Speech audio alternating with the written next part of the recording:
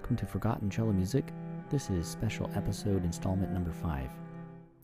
This special series is targeted at me learning a little bit more German musical terminology. Since I am currently teaching a native German speaker and doing so in German as best as possible, I thought I'd take this opportunity to improve my German speaking. Grammatically, it's quite rough, and also just get to know more musical terminology in German, since I never studied that formally. This is the 5th episode in the special series. This episode will deal with just the right wrist, das rechte Handgelenk, and all of the notes, the sequence of all the notes learned up till now. It's going to be quite a short episode. There are some musical examples that won't take super long like the last one. And there's not much reading. But that is intentional because the next section will be quite lengthy, which deals with scales. So if you are interested in this show and you think it is worthwhile, please go visit my Patreon. You can support me there. You can also go to Sheet Music Plus and buy some arrangements for cello duets, cello quartets that I have made myself. There's also a compilation that I have put together for cello etudes for the beginner. In this collection, I've made some light annotations.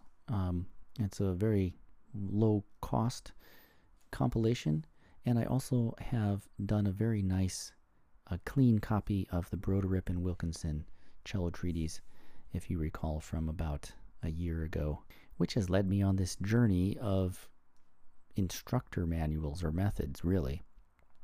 And now, let us begin with das rechte Handgelenk. Heberleinschule für Cello und Schul. Selbstunterricht. Opus 7. Das hier ist die Seite 9 und es beginnt mit dem Teil das rechte Handgelenk. Der Schüler hat sich bis jetzt mit den Übungen auf jeder einzelnen Seite beschäftigt. Seine weitere Aufgabe ist es, von einer Seite zur anderen überzugehen. Wie schon erwähnt, bedingt die gewölbte Lage der Saiten verschiedene Strichrichtungen. Um dieselben miteinander zu verbinden, bedient man sich des Handgelenks. Beim Übergang von einer tiefen Seite zur nächsten höher gelegenen macht die Hand eine Bewegung nach oben, im entgegengesetzten Falle nach unten. Dazu geeignete Übungen, welche nur von der Mitte bis zur Spitze des Bogens auszuführen sind. Diese Zeichen deuten den Gebrauch des Handgelenks beim Übergang von einer Seite zur anderen an. Und wir sehen hier diese Zeichen zwischen zwei Noten. Jetzt spiele ich alle Beispiele.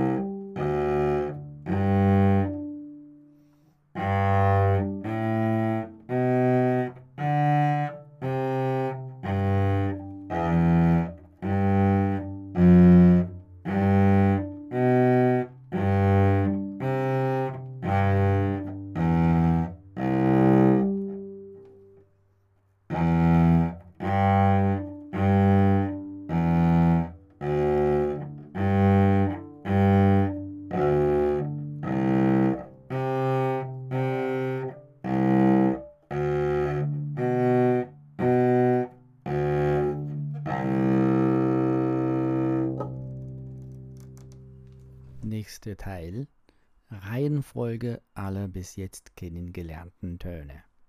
Hierbei bemühe sich der Schüler, die Anwendung des Handgelenks selbst zu finden. Hier ist alle Noten aufwärts und abwärts geschrieben. Von ganz nach unten C auf der C-Seite bis oben D auf der A-Seite.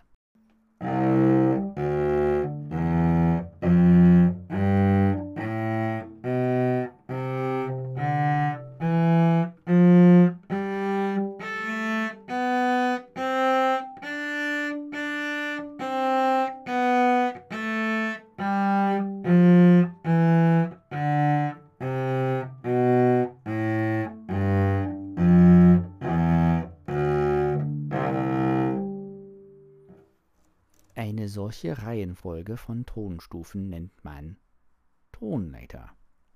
Und die Tonleiter sprechen wir darüber nächstes Mal.